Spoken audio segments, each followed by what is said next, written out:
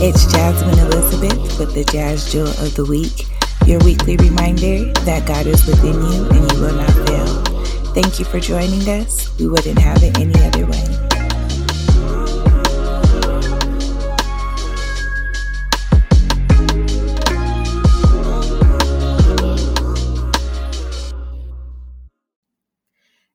Happy Tuesday. It's Jasmine Elizabeth, your goal and accountability coach with the Jazz Jewel of the Week. Today, like I said, is Tuesday, December 20th of 2022.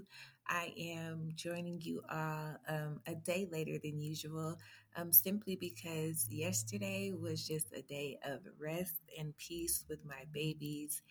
We're on winter break and my daughter was home and it was so crazy. It was like event after event after event took place and then the day was gone, and so no podcast. But here we are this morning, bright and early in Denver, Colorado. I thank you so much for tuning in wherever you may be on your respective platforms.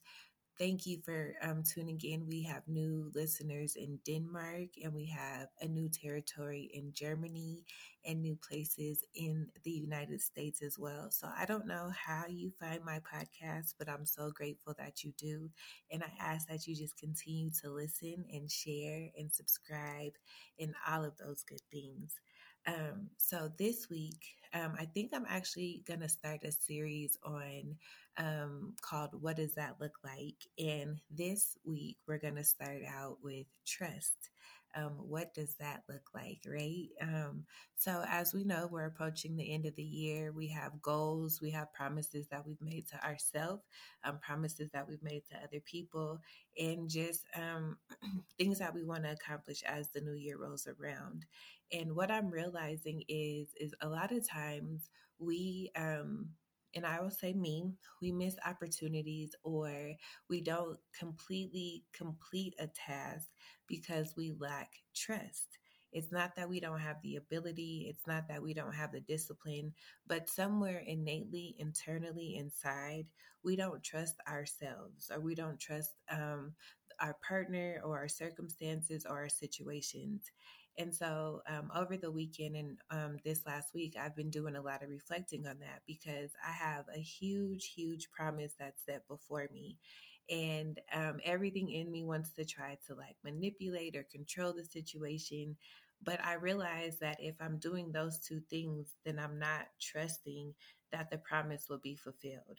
I'm not trusting that what was spoken is real, and that I don't have to do anything to try to force it, fit it, or anything, but I just allow myself to be. And so in my quiet time in meditation with God, um, that was the question that was posed to me. So if you say you trust me, what does that look like to you? What does that look like? And so my thoughts were, some of the takeaways that I've taken were, trust looks like letting go, right? If something is real, or if something is to be true, you don't have to force it. You don't have to try to make it so. When something is true and trustworthy, it's genuine, it's tangible, it's reliable.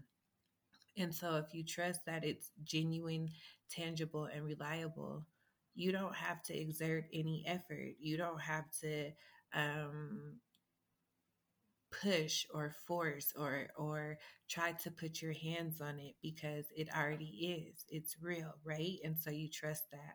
And so you let go of control. You let go of your desire to want to make it work the way that you want to make it work. And so we all know in our jobs and in our positions, like there's assignments and there's tasks that we see, and we're like, oh, if I did it this way, or it could be done that way, or it could be done this way, this, that, and the other. And that's a sign that you don't trust that the end result will be exactly what it needs to be. And so we have to step back from wanting to be in control. God, if you said A, B, C, and D, I'm going to rest in A, B, C, and D, and I'm going to let you do your thing. I'm not going to touch A, B, C, and D. Instead, I'm going to use my time and my energy on just being, and being free, and being liberated, and being creative. What I'm realizing is we're in a time where we can either put our energy into distractions, or into stress or into things that we're trying to control or manipulate, or we can let go, we can step back and relinquish control, and we can allow ourselves to tap into the creative space and the creative energy that is in this season. So, in this time, as we enter into a new year, it's always a time of refreshing, of creativity, of renewal. But because of society and because of norms, we actually begin to become stressed during this time because we're buying presents and we're doing gifts and we're doing this. And we're totally missing the energy and what we should be doing in this time. And so, God is saying if you trust what was spoken, if you trust that you've done your part, then don't try to control or manipulate the situation any further. Let go and allow yourself to be soft again.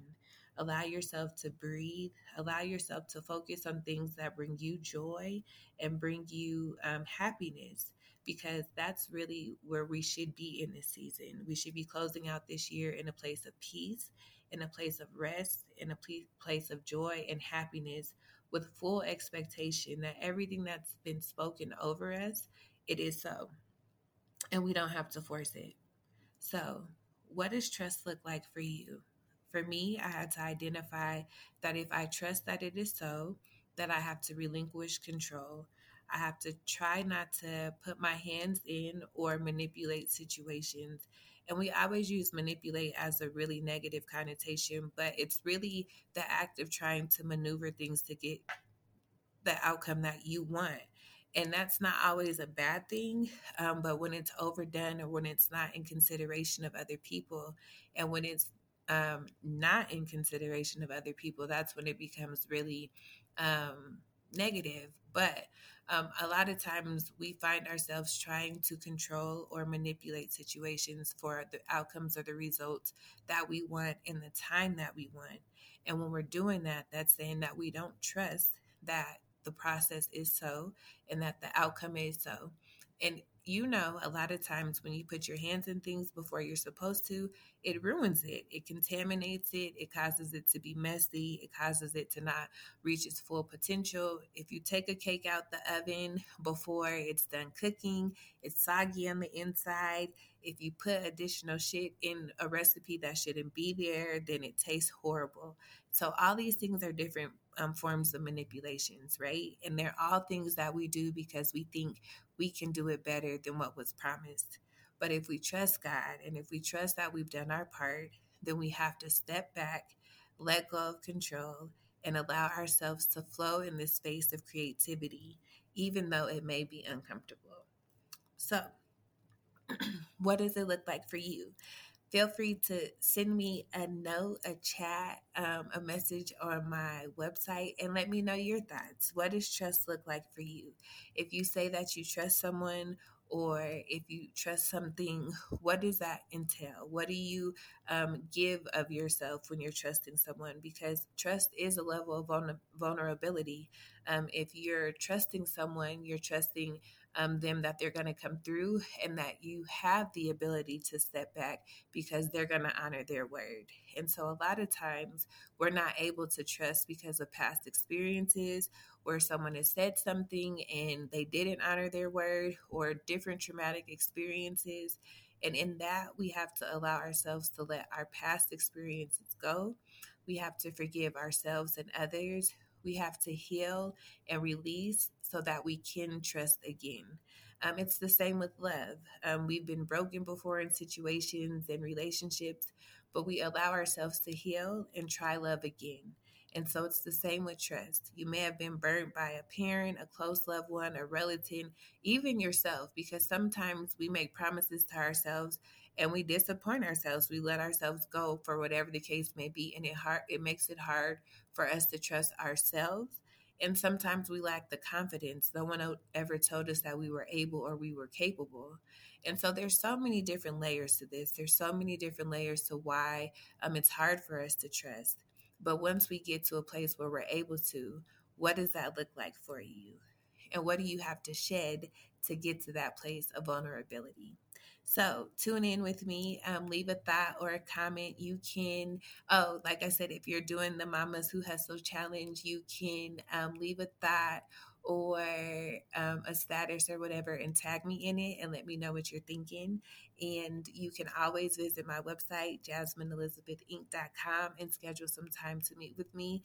Shout out to all my new clients. You ladies are killing it. And when I say killing it, I mean killing it. We have a particular client who's already at 25% of her goal, and we've only had one session.